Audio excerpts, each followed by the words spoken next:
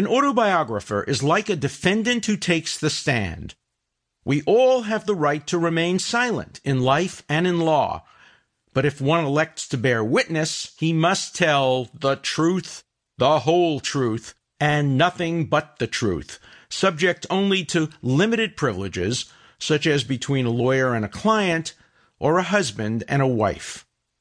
What Tocqueville observed 2 centuries ago, that in our country great issues find their way into courts, is even truer today. Accordingly, my autobiography will be a history of the last half-century as seen through the eyes of a lawyer privileged to have participated in some of the most intriguing and important cases and controversies of our era.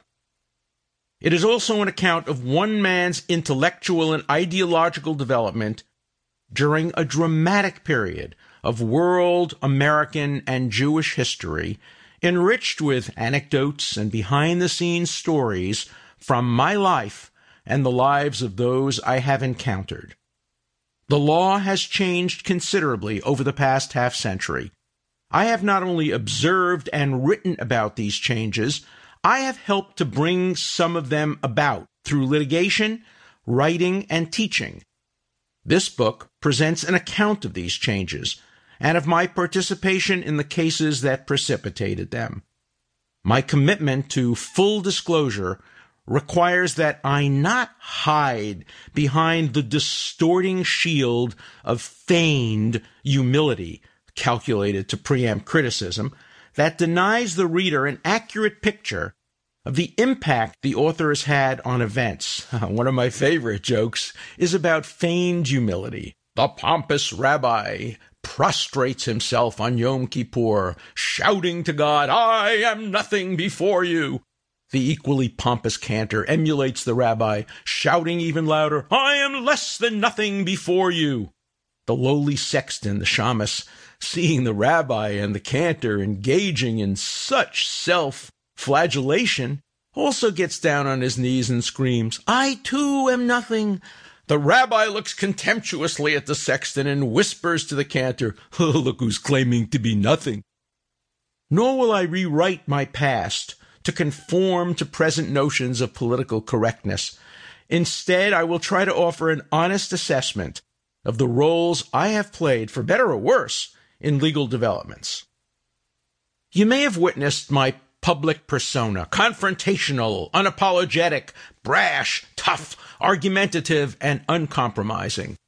These characteristics have provoked strong reactions, both positive and negative, rarely neutral.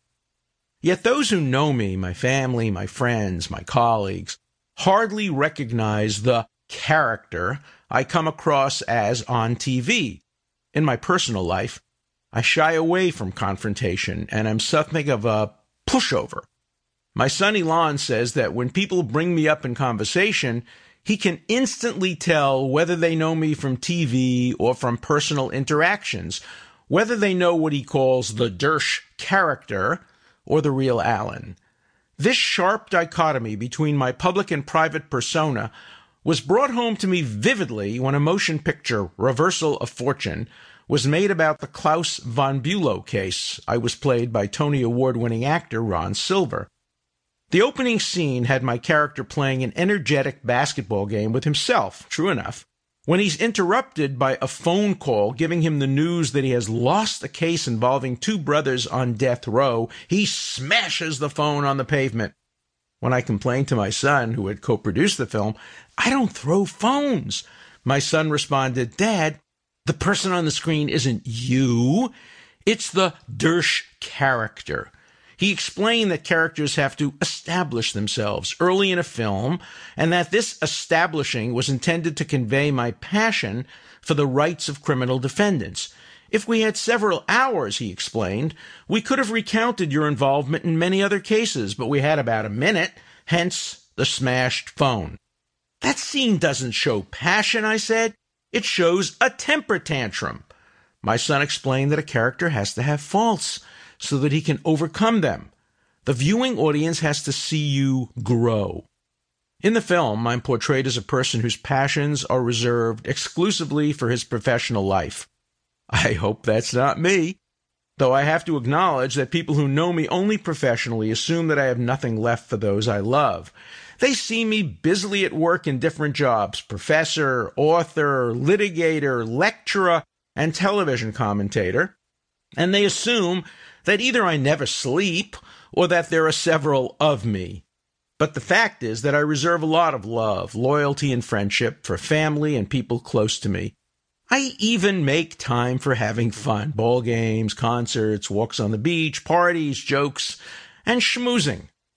In this book, I intend to explore both sides of my life, the interaction between them, and how they are both the products of my early upbringing and lifelong experiences. So if you think you know me from my public appearances, you may be in for a surprise.